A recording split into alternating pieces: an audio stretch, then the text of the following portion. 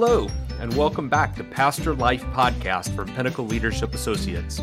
I'm David Brown. And I'm Rhonda Blevins. Hey, David, do you have any embarrassing preaching moments you can tell us about? I'm sure I have many embarrassing preaching moments.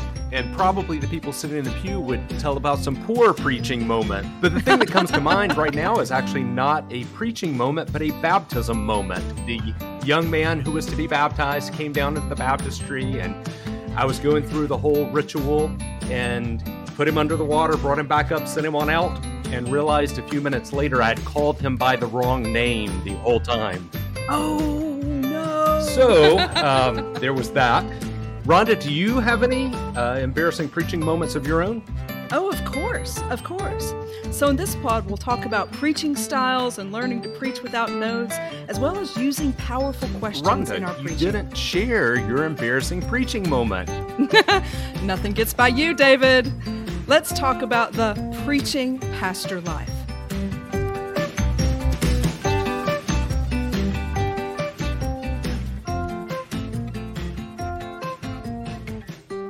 Well, Rhonda, obviously preachers and pastors have various styles when it comes to being in the pulpit. Some people have a manuscript that's well thought out and every word is typed in on a page. Some people preach from notes or a detailed outline. Some people, I imagine, get up in the pulpit with their Bible and they're not really sure what they're going to say, and they trust that the Spirit will speak through them. I know, Rhonda, that you preach without notes, but I'm guessing you're not exactly like that last person I just described. Have you always preached without notes? No, I haven't. Probably like most ministers, I learned to write a manuscript in seminary and largely preached from the manuscript in my early ministry. My preaching professor, Calvin Miller, he taught us a little trick that you print out your manuscript and you cut it in such a way that you can kind of hide it in the pages of your Bible, and then you hold your Bible the whole sermon, but you're basically reading from the manuscript. So I preached like that for a lot of years out of seminary. And then I heard Barbara Brown Taylor preach. And the angels started singing and the Shekinah glory felt all around. And I decided that I wanted to preach like Barbara Brown Taylor. So don't we all? Right? So then I worked even harder on my manuscript, trying to make my prose sound like poetry in Barbara Brown Taylor fashion.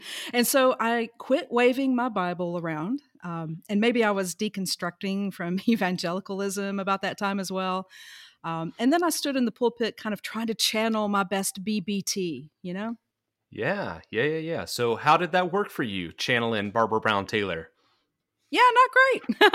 As it turns out, I am no Barbara Brown Taylor. Go figure.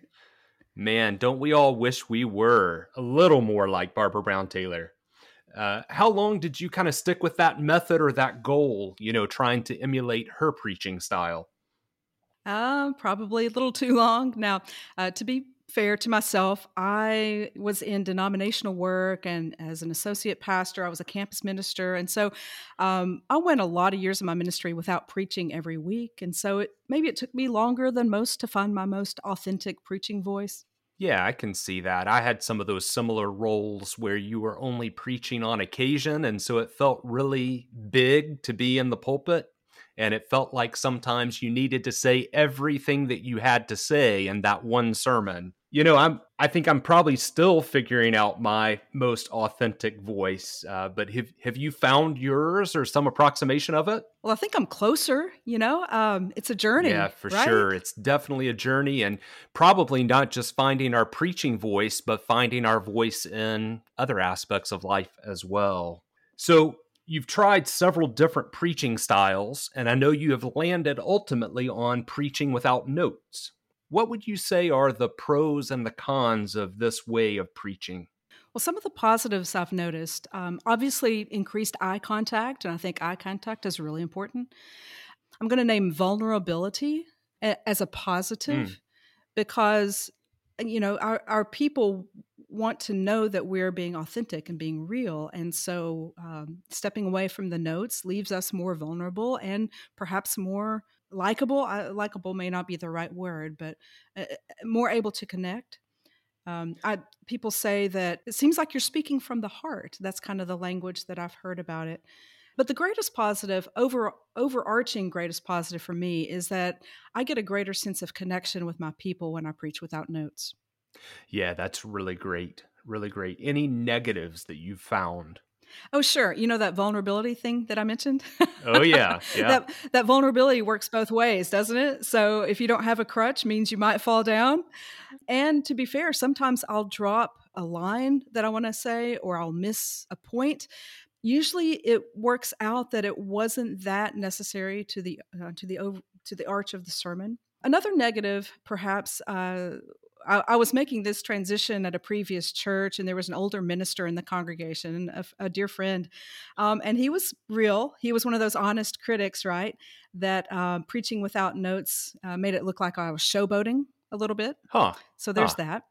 Then the greatest negative for me is the loss of eloquence, the loss of carefully chosen words. And that's what Barbara Brown Taylor, for instance, is a master at. She's so eloquent. She chooses her words and they're so profound. And you lose that when you preach, or at least I do when I preach without notes. Right. I've moved quite a bit from being a very focused manuscript preacher, being really tied to that manuscript in the pulpit, to being much more of a notes or outline sort of preacher. And I've experienced some of those same benefits that you've talked about in terms of connection and eye contact, and have become much more comfortable with sort of a spirit-led ad-libbing in my preaching. But the fear for me at the beginning was exactly what you just mentioned, that loss of eloquence or having turned just the right phrase. And so sometimes now I will have a phrase that I will intentionally memorize, or it will be in the notes in big, bold letters, so that at least that phrase is a phrase that I kind of come back to and I know that I'm going to deliver it the way I want to. What would you say to pastors who, like me, were resistant to the idea of moving away from a manuscript to preaching from notes? Well, I think that's probably the biggest resistance to preaching without notes, the anxiety, the fear about trying it. But I really believe that any preacher can preach without notes.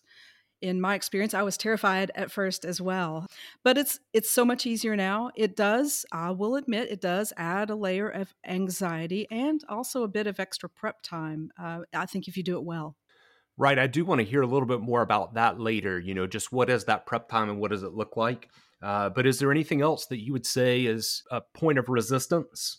Well, some pastors, maybe rightly, think that we can't be too careful, that the preaching moment is so important, and it's such a high calling that we shouldn't be glib. That through the Holy Spirit we choose our words carefully Monday through Saturday.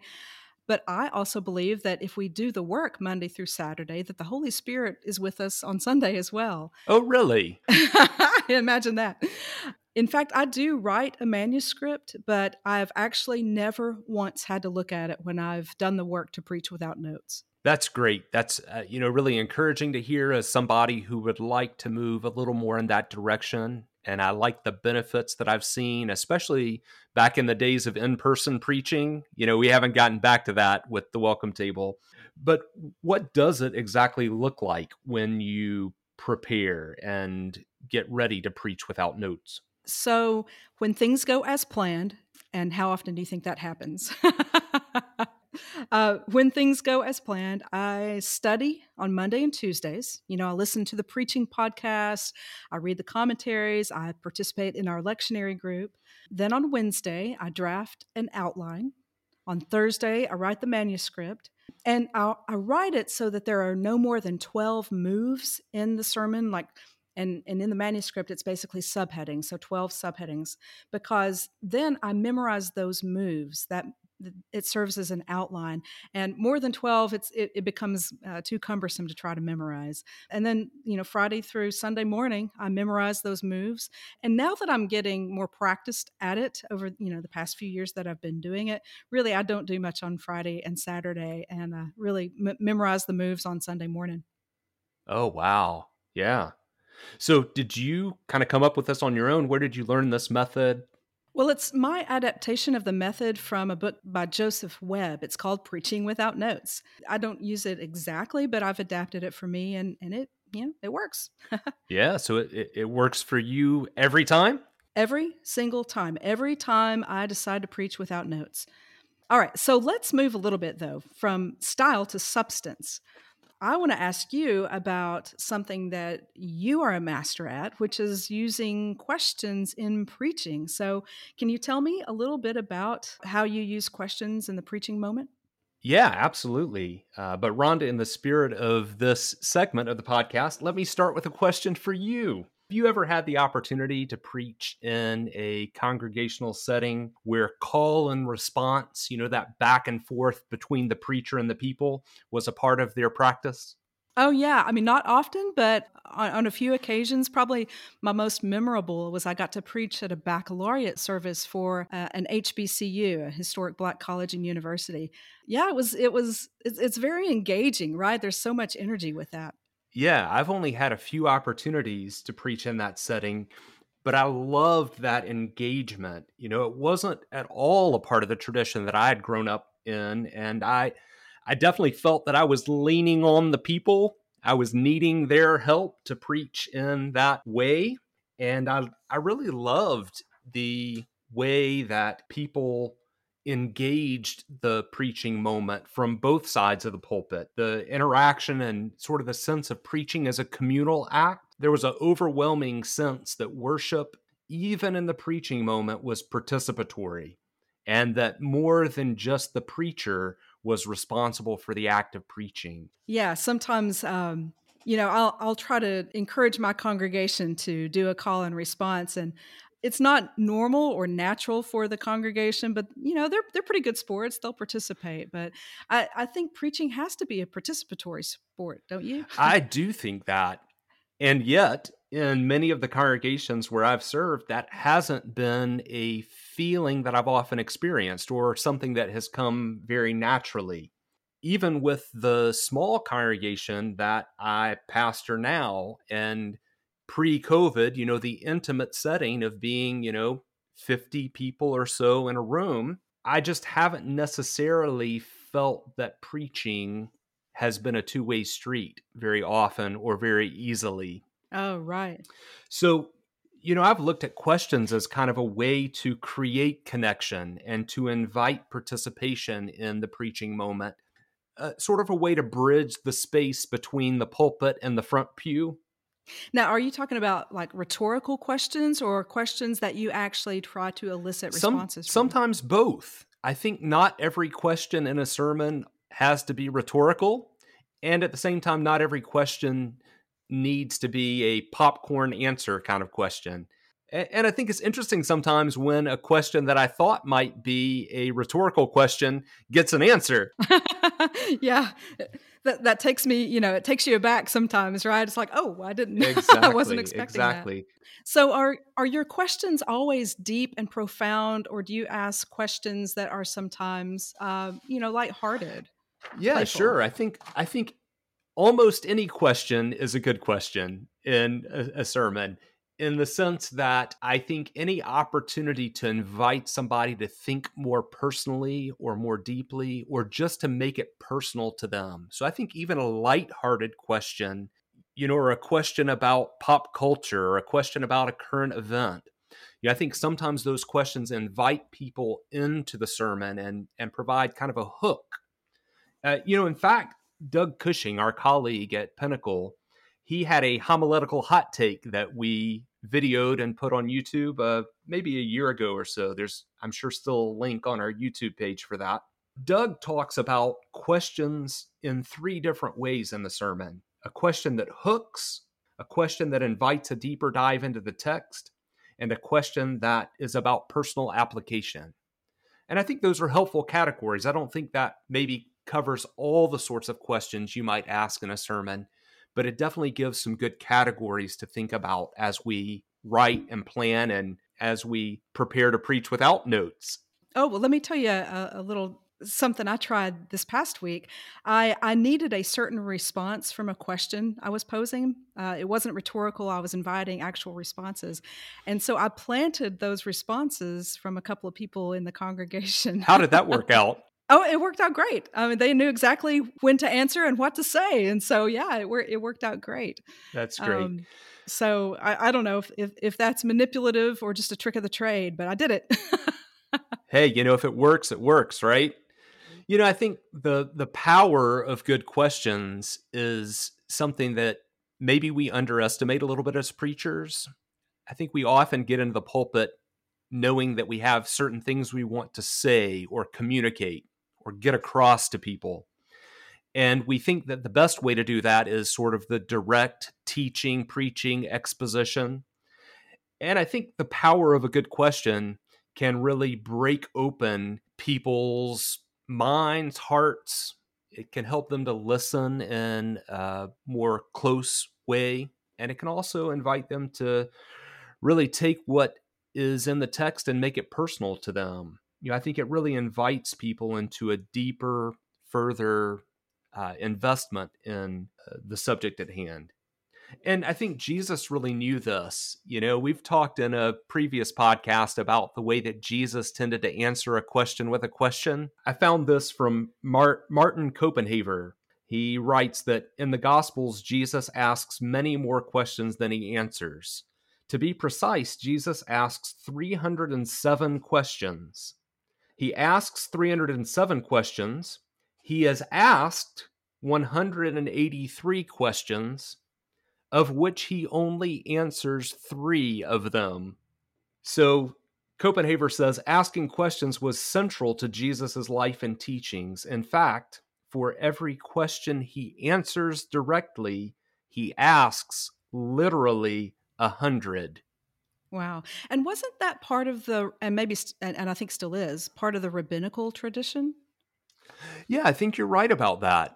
That the asking of a question was kind of a critical part of learning for the person that you were teaching. Right. So, he asked all these questions, about, what do you want me to do for you? Do you want to be well? Can any of you, by worrying, add a single moment to your lifespan? Who do you say that I am? All these questions that invited his disciples deeper into his teaching and maybe more than that into his way of life. Yeah, so there's also another way, and it's not exactly question asking, but there's a children's methodology for teaching in the church. And I don't know a ton about it, but I know that they use the phrase, I wonder.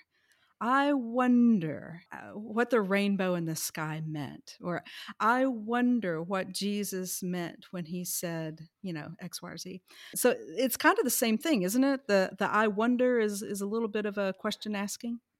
Yeah, I think that if I'm remembering right, I think that's from a curriculum called Godly Play. Yes, that's right. Thank you. And I think the I wonder type of invitations, it's not exactly a question, but it is really invitational. And I feel like it works with adults and not just children, right? I think you're probably right.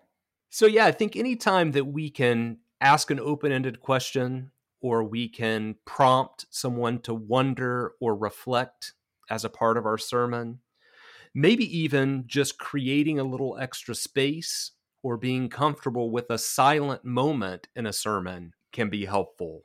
And I think it's really an exercise of building the culture in our congregations, a culture that is willing to ask questions and a pastor that's willing to not have all the answers. Yeah, I think that's a big part of it too.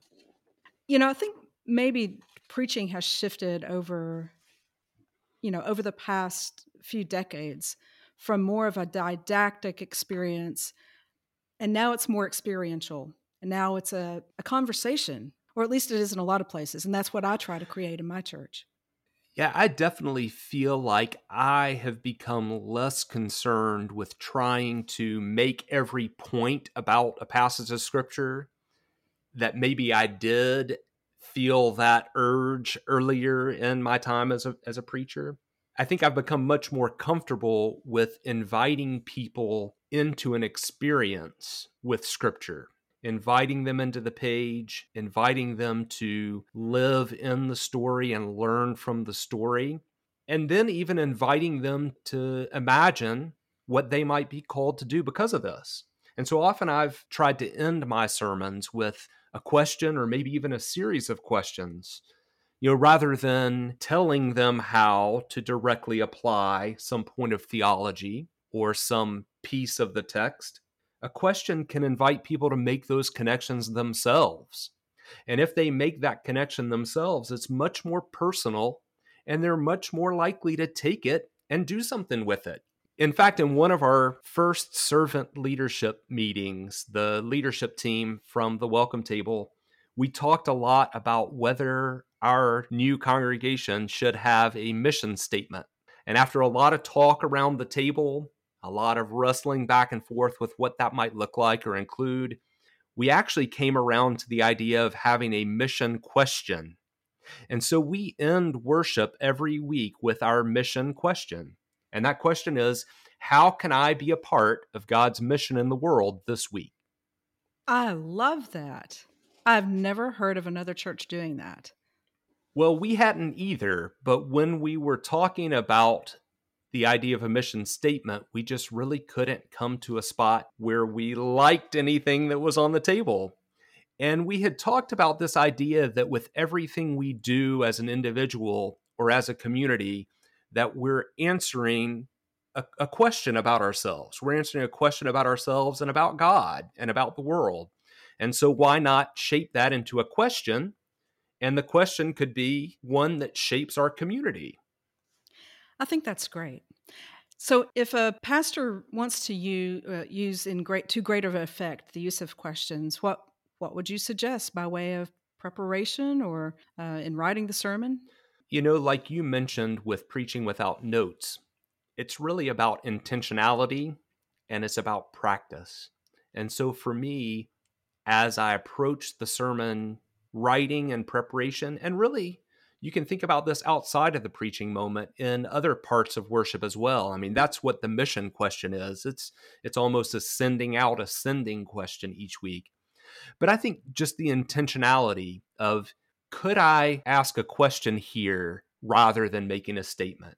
Or going over your sermon if you're a manuscript preacher and just thinking, where are a few opportune moments to include a question? So I think intentionality is probably the biggest piece of it, and practice. Yeah, I think so. Well, I've got a question for you, David. Yeah, sure. Is it time to wrap up this episode of Pastor Life Podcast? I think it probably is. I think that wraps it up for us on this episode of Pastor Life from Pinnacle Leadership Associates. Be sure and check out our website at pinnlead.com/pastorlife. That's pinnlead.com/pastor-life for session notes from this and previous podcasts. You'll also want to check out the rest of the site to learn about clergy coaching, church consulting, as well as resources for leading adaptive change in your congregation. And sign up for our weekly e-news with relevant articles and other resources from our team, as well as information about upcoming webinars and coaching cohorts. Now, Rhonda, about that embarrassing preaching story. Oh, wow. Gosh. Look at the time, David. Oh my goodness, I've got to run. Sorry. Gotta go. Come on.